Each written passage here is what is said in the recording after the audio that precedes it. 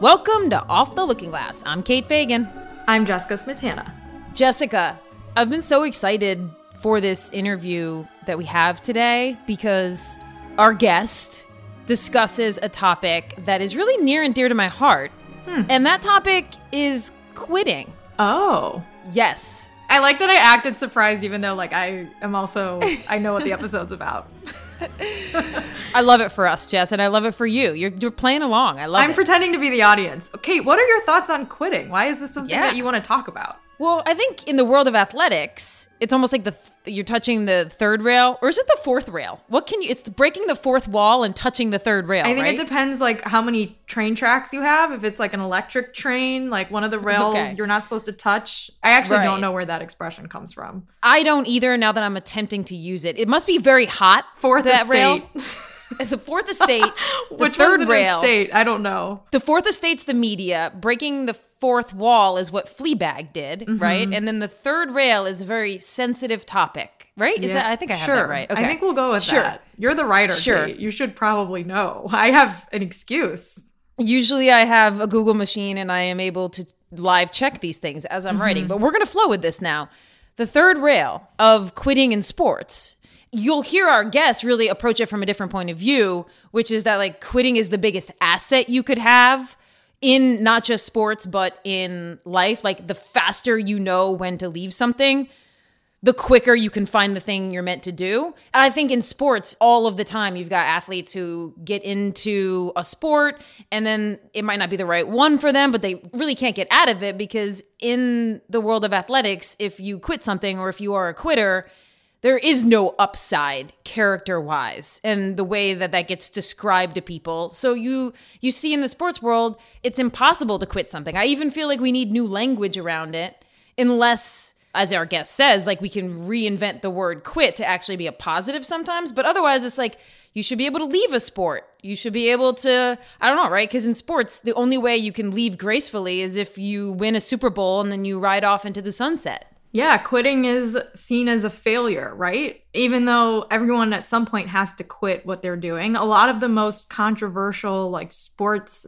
topics of the last couple years has been Simone Biles quitting her event at the Olympics or Naomi Osaka quitting before an Open championship. There's so many examples of it in sports and the conversations get so supercharged because people see it as a moral failure sometimes to quit something, even though quitting can be the natural progression of a career. Quitting can be the best thing that you can do, or quitting can also be something that you just have to do. So it's an interesting concept. And this is really a high stakes example, but in the documentary Free Solo. If you're free soloing, it is perfect execution or certain death. Oh, Free Solo. Goosey's just thinking about it. It's capturing this really dramatic moment where the penalty of a mistake is death. And in the first half of that film, we see quitting happen. He is not prepared for the climb. And so he stops it and he postpones it. And I think oftentimes we think about quitting as you have left it and you will never pick up any piece of it again, rather than seeing it as this is a decision I'm making right now and I may save little pieces of what I've used or what I've gained. I may just take a break and delay it. And I think calling it quitting leads people to not make that decision because then they think it says something about their character. And I think in sports, we need better language around it. And I hate the word pivot. And our guest today, I keep saying our guest because it's a dramatic reveal. She also kind of in her book doesn't love the word pivot either. So I don't know, we just need new language around it, Jess. But we can still talk about a pivot foot in basketball, right? Absolutely. When it comes to the X's and O's of a proper pivot foot. I feel like there's pivoting in gymnastics. Okay, that's good to know. What are your thoughts about your own times that you've quit in your career? I tried to quit basketball when I was in college. And people around me asked me not to do it, and it ended up being okay for me. But I know other people who probably should have quit, but didn't because they felt like it meant they were a weak person. And then outside of sports, you don't even have to necessarily say you quit. You can be I'm going into the new phase of my career. You don't have to necessarily quit. So I don't know. We should probably let the expert discuss this now because that's a good idea. This guest is the expert on quitting and also an expert. I don't know how much you'll hear of it, but an expert on TV shows as well, Jess, as we found out. And next week, I'm going to quit wearing the same exact thing that you're wearing when we record, because right now I'm a little freaked out by the fact that we both have on the same color shirt. So we'll get to Annie Duke. You gave it away. And also on the show today, Jess, an element I'm very excited about. It's a campfire, and it is telling the story of a very cool event happening in just a few days out on the West Coast. And don't skip the ads. Yes, we've got a special treat on the backside of this interview for you that we have been cooking up for some time, and Jess and I are incredibly excited about the outcome of this creation of ours.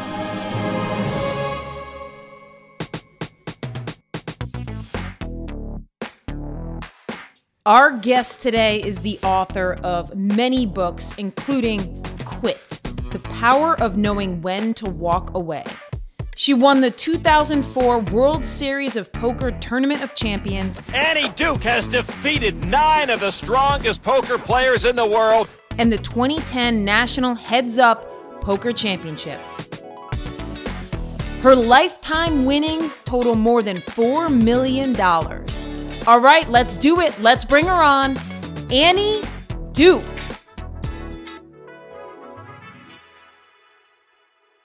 We always ask people that we interview what their favorite sports movies are. And I'm wondering if you have any favorite sports movies or favorite card movies or like game related movies. I do actually have a favorite sports movie. Okay. Which is Blades of Glory. Wait, is the ice skating one with Will Ferrell? I love that. Oh my God. We've never gotten that answer. Okay, come on. When they do the move and the skate, literally takes the head off. I swear to God, if you cut my head off. And then that's the whole thing in the end. I mean, it's Will Ferrell and Napoleon Dynamite as a skating pair. It's so funny. Yeah. Is there a card movie that actually gets it right? I mean, of all the movies in terms of getting it right, Rounders probably comes the closest. Okay. Just in terms of sort of getting the world kind of right. I mean, there's some things that are clearly made for entertainment that don't really get it right. I think the problem is if you really got it right, I'm not sure it would make a good movie.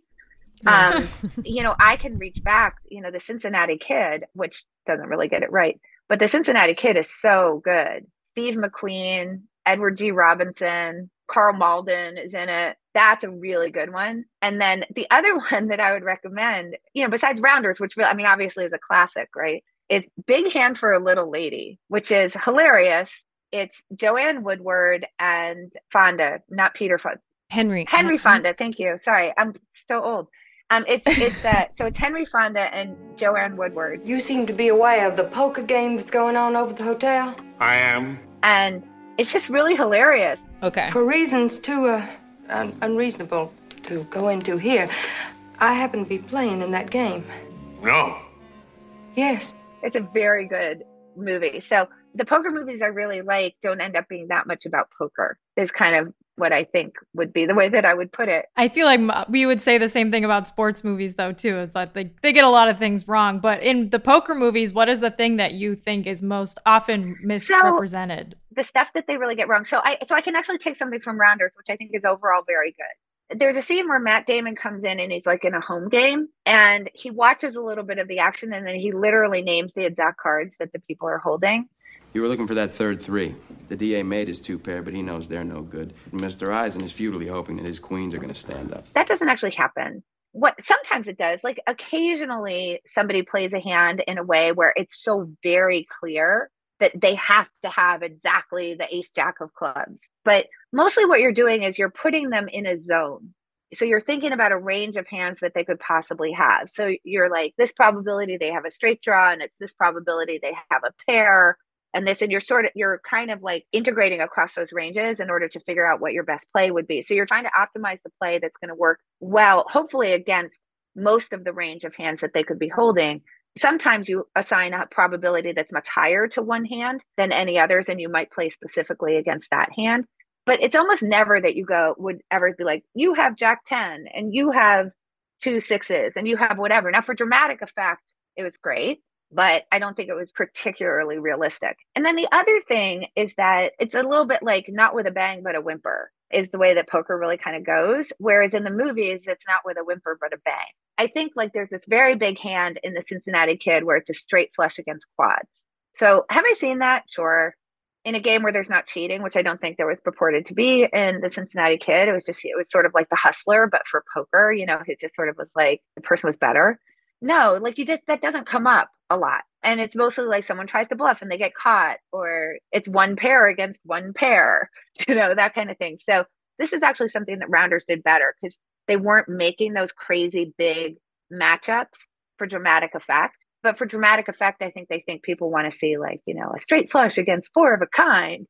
It's like, that's not really what happens in poker. So I would say they really absolutely get that wrong. And then the last thing they get wrong that really drives me nuts is they seem to have no idea how people actually bet and what the rules of betting are.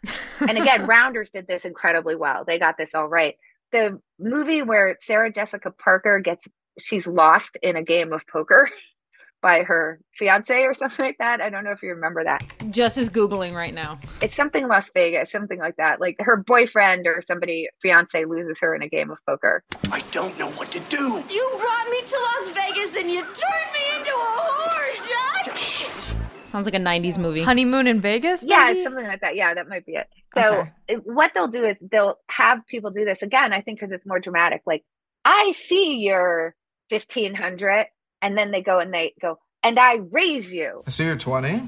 Raise you 25. Well, that's completely illegal in poker. It's what's called a string bet. So you have to do it all in one motion. That's number one. And then number two, the other thing is that if a game is table stakes, which these games always are, you can't be like, I see your 1,500. And then like in the middle of the hand, be like, and can I take my watch out of my pocket and bet that too? Because it's just not the way poker works, because you have to be able to, as a poker player, see what somebody has in front of them, because it changes the way you play the hand. So someone can't all of a sudden in the middle of a hand reach back into their pocket. It's just like completely illegal. They would have to wait, play that hand out, and then chip up in between hands. That you're allowed to do in a cash game. And then they have the deed to their car in their pocket somehow. Right, exactly. Yeah. Like, and I'm going to bet my car. And it's like, no, you would have had to have your car on the table already. So that's also incredibly, incredibly wrong. So they all make these mistakes. And I think it's because they think it's like more exciting on the screen or something. Yeah. Whenever I see basketball being played in a movie, I'm embarrassed for whoever has made that movie. So it's probably pretty similar. The only one that really gets it right is Love and Basketball. I don't know that one. Okay, yeah, I'll have to check that Omar one out. Epps, Sinai Latham. It's a great movie, and they get the basketball right, which is always good. Okay, but Annie, we're going to get to Quit. But first, we're going to stick on this. Is it a movie trope that in the back rooms of Hollywood, there are young actors who want to learn how to play poker? Yes. This is really happening in real life? Yeah. Okay. Why? Yeah, I mean, I can name some of them, like Tobey Maguire. He played a lot of poker. He was good at it. Didn't he play an actor who was also who was an actor trying to learn how to play poker in some movie? Maybe in Rounders. I want to say or yes, is it like, but I don't know. I don't know what movie. James Vanderbeek did it too. I think he was in a movie playing an actor who wants to learn how to play poker. Oh, I think that's probably true as well. Okay, but Ben Affleck, he played a bunch of poker. He actually won a tournament once. A bunch of people do. Hank Azaria plays poker. There's a bunch of writers who play poker. Molly's Game. Molly's Game. That's right. Yes. Yeah. There's a bunch of, I don't know if it still is a big thing, but like back when I was living in LA and I was playing poker, I mean, I retired in 2012. So please don't ask me anything about poker after 2012. We won't. Be like, I don't know. Back then it was like all the rage. There were so many people. Josh Molina was a big poker player. I played in a game with David Schwimmer once. I'm in for 50 cents. Yeah. I mean, there were a lot of actors were playing poker. And then you'd be the celebrity. No. I think Matthew Perry played poker for a while. There were a bunch of producers that played poker, a bunch of directors, a bunch of writers. It was like a big thing in Hollywood. Okay, going a little bit to Quit, which I thought was awesome because I have written some stuff on like athletes and the difficulty in leaving. I was even trying to avoid the word quit for years because poor athletes would be like, I quit. And I'm like, why can't you just leave the sport or exit the sport? Why do you have to quit it? So reading good parts of your book about like grit versus quit was really, really interesting. Let's start here because I don't know if I have my research correctly, but it feels like I read something that in 2004 in like your first big poker tournament, you got chastised for folding, I don't know if that's the right term, a pair of tens. So it seems like by Phil Hellmuth. Okay. Who's a pretty famous poker player. So very famous. So it seems like you were pretty adept at the art of quitting right from the beginning in poker. Did you always think of it as like this is an asset, or this is how I see it, or did that come later when you were writing this book and thinking about all of this? Okay, so with a lot of these things, let me just say that I think sometimes it's hard for us to construct our memories, like to accurately remember what we were thinking at the time. What I can tell you is that in poker, in order to be a good poker player, you really do have to have this skill, which is being willing to fold. You got to know when to hold up, know when to fold up. In the case of the two tens, the one that you're remembering, in a very public way, where you're going to have to deal with everybody thinking you're an idiot if you folded the best hand, which is psychologically a lot of pressure. Because if you call in that situation, people don't think you're as much of an idiot as if you fold in that situation. Like somehow folding the worst hand, which is a pot mistake, it's a little bit mathematically worse than calling with the worst hand, just to start with, but also just psychologically or cognitively, you're going to get a lot more flack for that. But from the get-go, what you were trying to do is try to figure out when is it right to stick with the hand and when is it right to release the hand. Because the thing that you'd never wanted to do was be churning money through a game with a hand that was rated to lose in the long run. So most of the conversations that you were having as a player with people that you were bouncing hands off or bouncing ideas off of were about, what was the right line of play? Was it correct to continue? Did I read it wrong? Should I have bet more? Should I have folded? And you really sort of learn to treat folding and calling or raising as identical, right? In terms of you're just trying to calibrate, right? You're not thinking of one is better than the other. You don't want to fold in situations where you ought to call just as much as you don't really want to call in situations where you ought to fold. And you're trying to get that balance right between the two and be pretty sanguine about the fact that when you fold, that's when you're guaranteeing that you lose the hand, and cards might come, and it happens a lot. Cards might continue to come in that hand when you fold early, where you'll see that you would have made the best hand. And you really do a lot of work on don't fall into that trap, right? Because if you do that, the only way to solve for it is to play every hand till the end. And then you're not really playing poker anymore. So you have to not only get really good at that for yourself, but when you hear other people say things to you like, oh, I shouldn't have folded, I would have made the best hand and won the pot. In your head, you have to say, that's the thing I don't do, right? So you have to create this kind of identity around treating those things very similarly and not falling into those traps. Wow. I feel like whenever I play blackjack, if I don't play poker, I always look at what card I would have gotten if I'd hit on it. So amateur move. But why?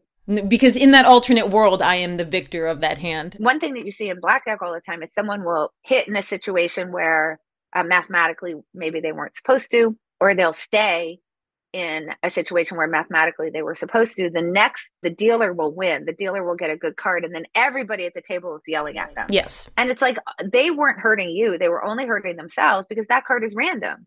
And it was just as easily that was going to bust the dealer, like that they were going to take a card that was going to bust the dealer. But it's very hard for us once we know the outcome. If the outcome is bad, it's really difficult for us not to think of that as a good decision. In cognitive science, we call that outcome bias. In my writing, I call it resulting. That's what we use, the term that we used in poker. I think it's more intuitive to say resulting. And what that means is that you're just judging whether the decision was good by the result. And you can imagine if someone doesn't hit in a situation where they should, and the dealer wins, everybody's like, you're an idiot, you should have hit. But if they don't hit in a situation where they should, and the dealer wins, everybody's like, oh, thank God you didn't hit. But what? Yeah. Right. Right. So, so I think those things are really hard. And, one of the things that's true, and this is true for quitting as well, is that the way we think about things prospectively is very different than the way we think about things retrospectively. So prospectively, we can all acknowledge that there are lots of conditions under which it's obviously correct to quit. As an example, if you're running a marathon and you've run 16 miles and then you break your ankle. We can all acknowledge that you should probably quit there. We would say for ourselves that we would quit there because we know that you can do a lot more bodily harm and there's lots more marathons to run in your life. And why for the extra 8 miles, which is sort of random, right? Would you ever put yourself through that kind of pain? So we can all think about that and sort of forward thinking. If I take a job and the box is toxic, obviously I should quit, right? If I'm doing a project and I'm over budget and, I've blown the timeline by 3x, maybe I should probably walk away from this and spend my time doing something else. We can think about that prospectively. The problem is that's not the way we think about it once we're in it. And it's not really the way we think about it retrospectively.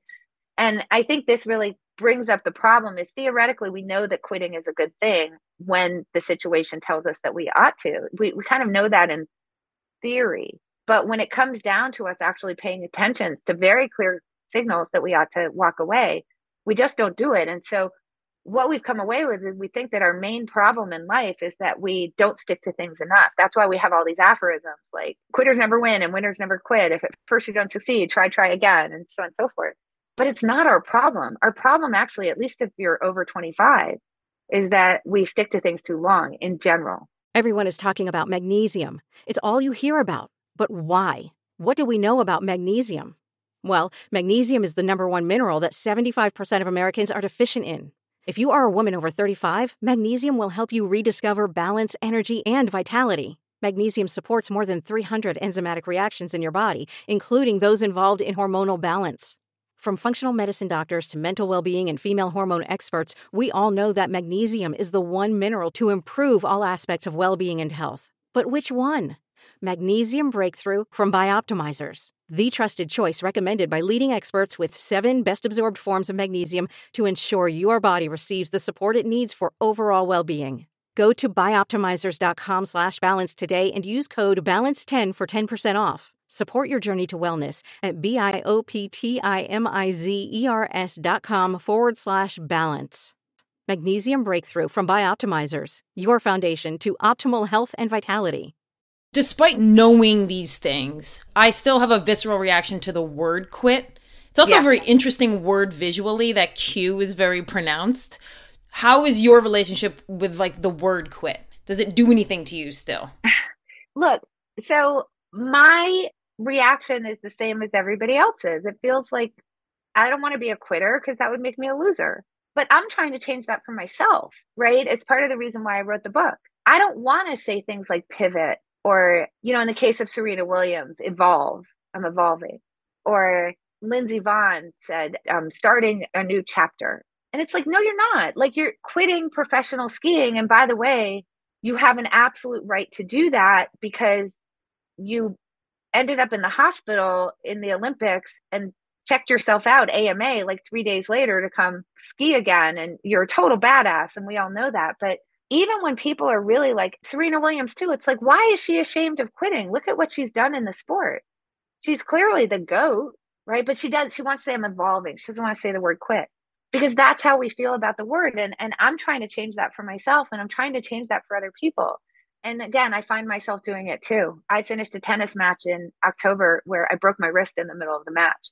I mean, I didn't know it was broken, but I knew it was really hurt. I didn't walk off the court, because I have the same reaction to the word as well.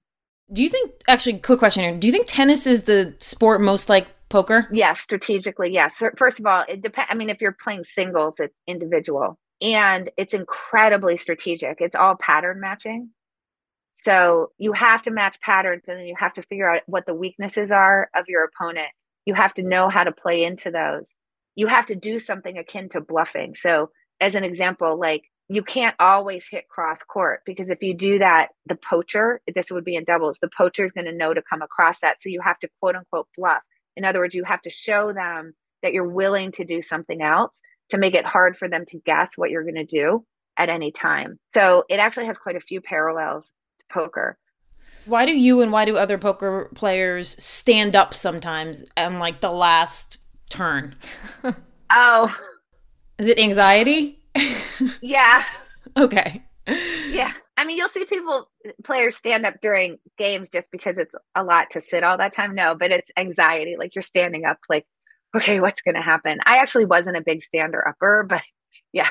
Every once in a while. Every once in a while, you're just like, oh no, this is such a big moment. We do this thing on the show with like female athletes when like the moment they realized that sports was going to treat them differently. Oh, okay. So I didn't know if you had one when it came. I'm sure you have a bazillion. I saw that you have like your 3 kinds of chauvinists as well. So I started off playing poker in Montana, and there's a couple of really interesting things about poker. One is that if you look at the World Series of Poker, the first year that I entered, I think was 1994, the championship event, and last year, what you'll see is that it varies. It's somewhere between 3 and 5% of the entrants are women. Now, obviously, poker has gotten bigger, so like in an absolute sense, there's more women playing, but like that doesn't really matter. What matters is the proportion of women that are playing. So when you're talking about poker, you're talking about a place where women are really super minorities, right? So obviously, automatically, that's going to change dynamics and like the way that you're treated at the table. But then on top of that, there's no HR department. And not only is there no HR department, but there's very much a sense that if you don't like it, you can leave. Which, I mean, I guess maybe in poker that's okay, because if you don't like it, you can leave. But I do feel a little bit like that was sort of what people said in the 1960s to secretaries who didn't like, hands up their skirts, right? Like, well, if you don't like it, you can leave and you can go get another job. So I realized when I played in Montana what I was in for pretty quickly. And a lot of it sort of went into 2 categories. One is really extreme sexualization. Just as an example, I had one person who I lost a pot to them, and he said, "Oh, that's okay, honey. You can just stick your legs up in the air across the street and get your money back." And then you sort of look at the floor person and they're just like, "If you don't like it, you can leave." When I played in Montana, I got called the C word 100% of the days that I played, just like a lot of that kind of stuff. And then the other thing is that you have to be playing for an amount of money that hurts. Otherwise, it's kind of not fun. So when people are playing, they're playing for an amount of money where if they lose, it has an effect on them. And so that becomes very emotional. So when you're sitting at the table and you're looking around about like, where are you going to unload this emotion? Do you think you're unloading it on the 220-pound guy over there? Or are you unloading it on the 24-year-old woman over here who weighs, 125 pounds? Where do you think that's going to happen? So, I mean, that was partly like that C word being thrown at me all the time, just like a lot of anger. And I want to be clear, there were many people who were lovely, who I became very good friends with, who were really, really nice. But nobody's protecting you from it. Even the people that even love you, they're not really protecting you from it, at least not at that time, because I don't think they were seeing it. It was more like, haha, that's funny kind of thing. Or what I got a lot is, it's fine for Annie because she's tough and she can take it. And so they weren't going to intervene in that situation because they just felt like I was tough and I could take it. And that was somewhat true, but not always true. And I spent a lot of times driving home in tears because it was a really hard place to be and a very hard way to make a living. I think that now with Me Too and people kind of understanding a little bit more of this, that I imagine I would have been defended a lot more. But you can imagine in the 90s, come on, nobody was going to be coming to my defense. Okay, promise, last one and quick. What is the best vegan dish in Philadelphia? Okay, the dish is at Veg.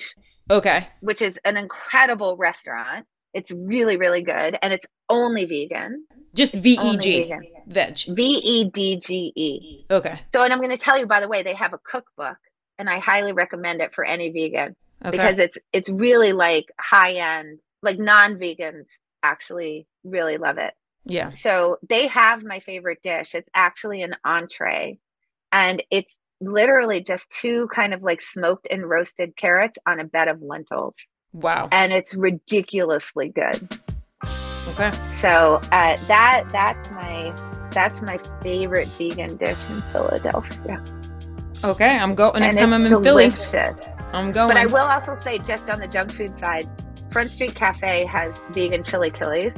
This is good. That's what I got for you. Yeah. Thank you, Annie. Thanks for joining us. Thank you so much. Well, thank you for having me. This was like so cash. Like I loved this conversation.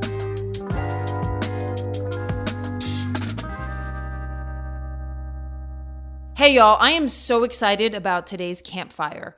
But before we dive into the storytelling, I wanted to take a second to set the stage for what you're about to hear. So on June 3rd, San Francisco runners are going to come together and attempt to take back the women's world record for the 100 by 1 mile relay. Now, this is a Guinness Book of World Records world record. And the city of San Francisco has actually broken the record before. They did so as early as 1977, as recently as 1997, but the current women's world record in the 100 by 1 mile relay belongs to the Canadian Women's Milers Club. They did it in a time of 9 hours, 23 minutes, 39 seconds, which makes for a 5:37 average mile pace. So San Francisco, the women of San Francisco are coming together at Cox Stadium on the campus of San Francisco State on June 3rd. And these are women ranging in age from 13 years old to 63 years old to take back this city record. So imagine trying to schedule 100 different runners in varying age ranges and stages of life to be able to come in a specific, probably 8-minute block and run a mile. That is what has been done here. And because it's the Guinness Book of World Record, they take this stuff seriously. Not only do they have to video the entirety of the attempt, but it has to be videoed in slow motion. There will be a baton, and it will be exchanged in the typical way a baton is exchanged at, say, the Olympics. It's okay if the baton gets dropped as long as it is not advanced. So if you drop it and it rolls forward, you go pick it up and you bring it back to where the exchange was made, and then you keep going. However, if one of the runners cannot finish their mile, the entirety of the team is disqualified. So there's a lot going on here in this attempt at this Guinness Book of World Records, but it's a pretty cool event. The voices you are about to hear, you're going to hear two of them. One is Sean Sachs, who is putting on this attempt at the Guinness World Record.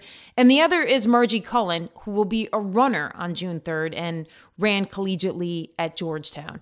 And one last note, they are also fundraising for the Girls on the Run of the Bay Area. So consider donating. As the women of San Francisco attempt to take back the Guinness World Record, they're also raising money, again, for the Girls on the Run of the Bay Area. All right, y'all. I hope you enjoy this story.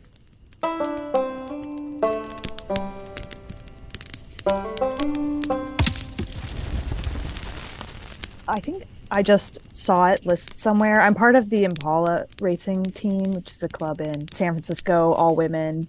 We do a lot of racing. And the event just came up somehow, and I saw it. My first thought was just, this will be super cool to be a world record holder.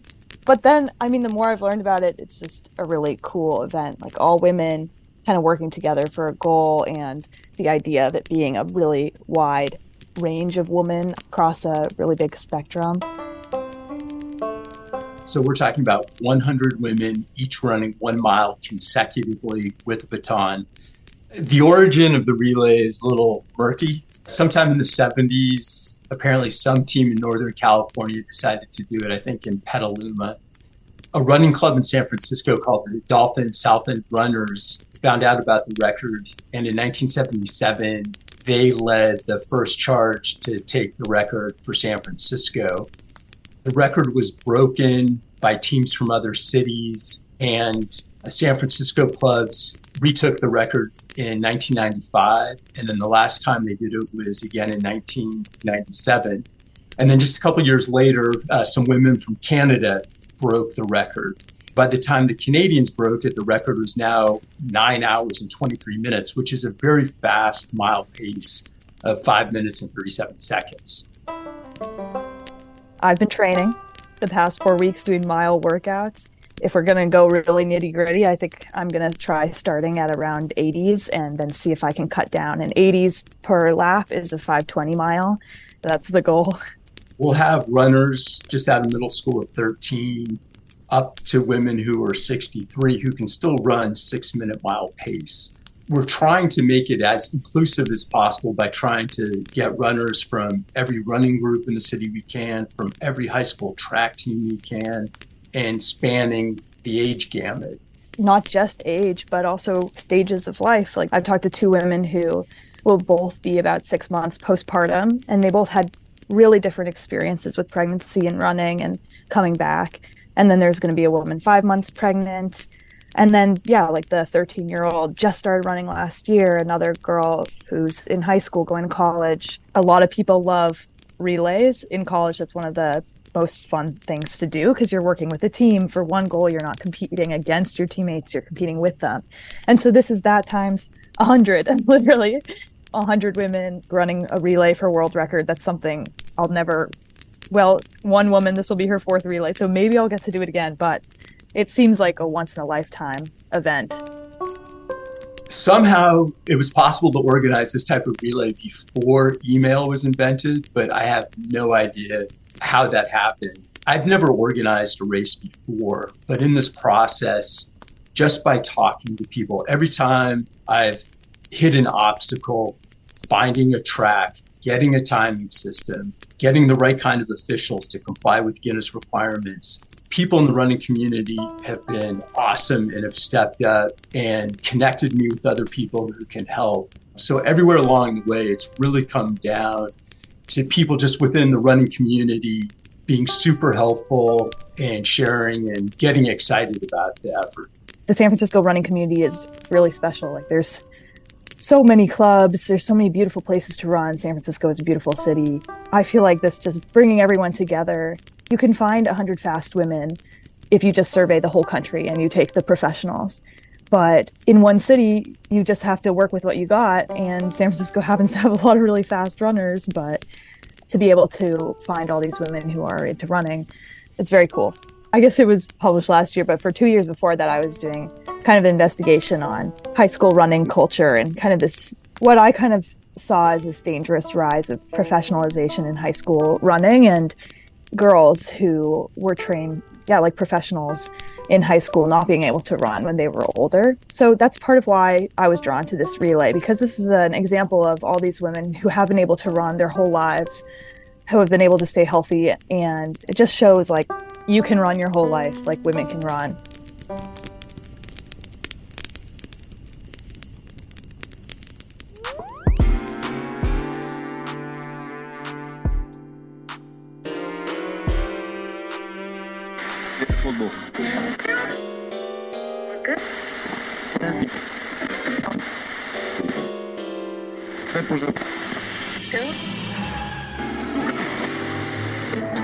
Welcome to Off the Looking Glass.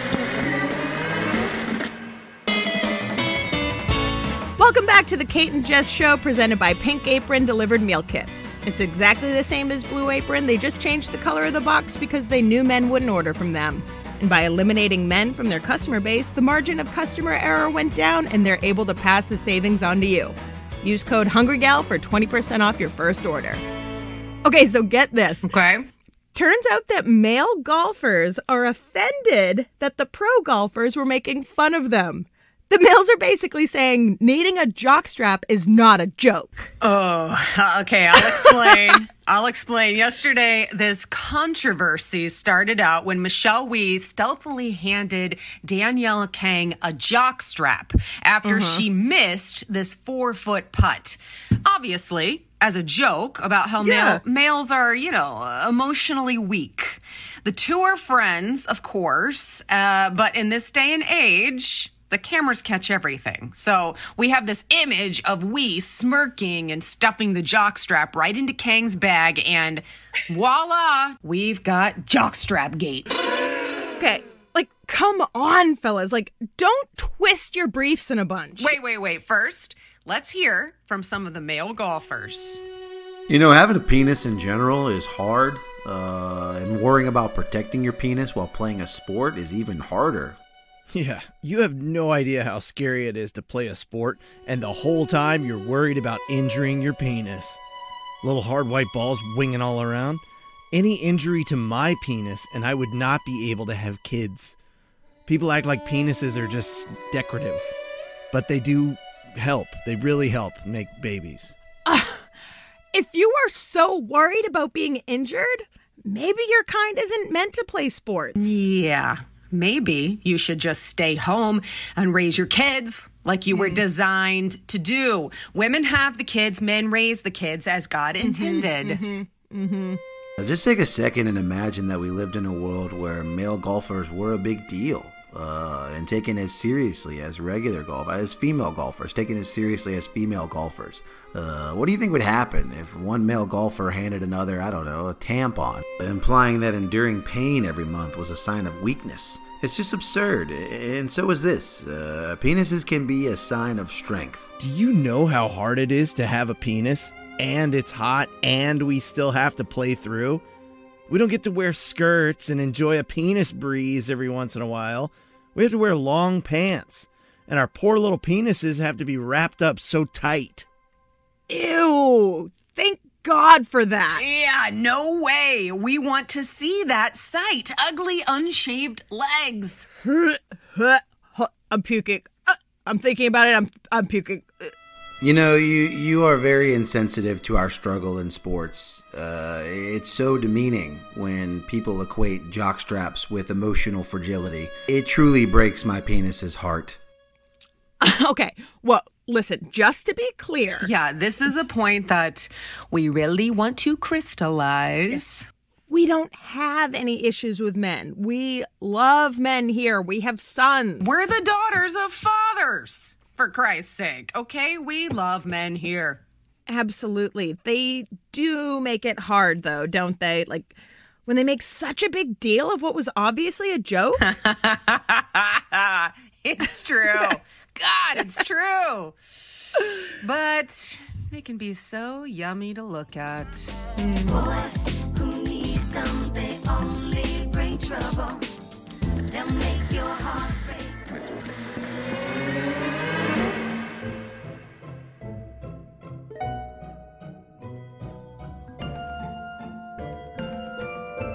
Well, full disclosure, I don't really even know what a jockstrap is, so I think that was funny, but I don't know and I don't want to know. Do people use... I don't hear men talking about jockstraps and cups as much as they used to, which is confusing to me because their equipment is still the same. Why don't we talk about that? That's true. I mean, maybe we need a tack cup. Maybe that's the next line in the tactical gear apparel line. Yes. But regardless of whether jock straps are still in circulation in 2023, I'm always a fan of any trip to the multiverse that we take, Jess. Me too. As well as trips to the multiverse where we say the word penis like many, many times. Because it's just inherently a humorous word. It really is. So thank you to Nameless Numberhead for that. And hopefully we'll be back there soon. I'd like to just swim around in the multiverse for an episode someday. Yeah. And obviously that was also making a very deep cultural commentary on the real world that we live in, Jess. Mm-hmm. So it was doing a lot of work. Very subtle cultural commentary. It's not on the nose at all, but that's what we do here at Off the Looking Glass on our trips to the multiverse. So happy to bring part 2 of the Jess and Kate show. If you missed the first iteration, it was on season 1, and that one was also a doozy. So you can go back and give that a listen. All right, Jess, should we tell people who helps us make this show? Remember, last week we said we were going to do something like different during our credits, and then we forgot to brainstorm what would be different. I forgot that we said we were going to do that. So why don't we just, we'll put a pin in that, as they like to say. Yeah. I don't know what I don't know the rails, the pins. I'm not sure where these are all coming from, but... Wait, do people put pins in things like when they're sewing? And then they come back to them. On a needle? Yeah, but maybe like if you're sewing a scarf or something and you know you have an area you need. You know what? I don't know the origin of put a pin in it. Or maybe a pin in it like if you have a cork board and you have an idea. I was thinking like a cork board. Okay. All right. So let's go with the fact that pin in it is tied to a cork board, which I think this whole segue has turned the credits into something different anyway. So I think we've achieved our mission.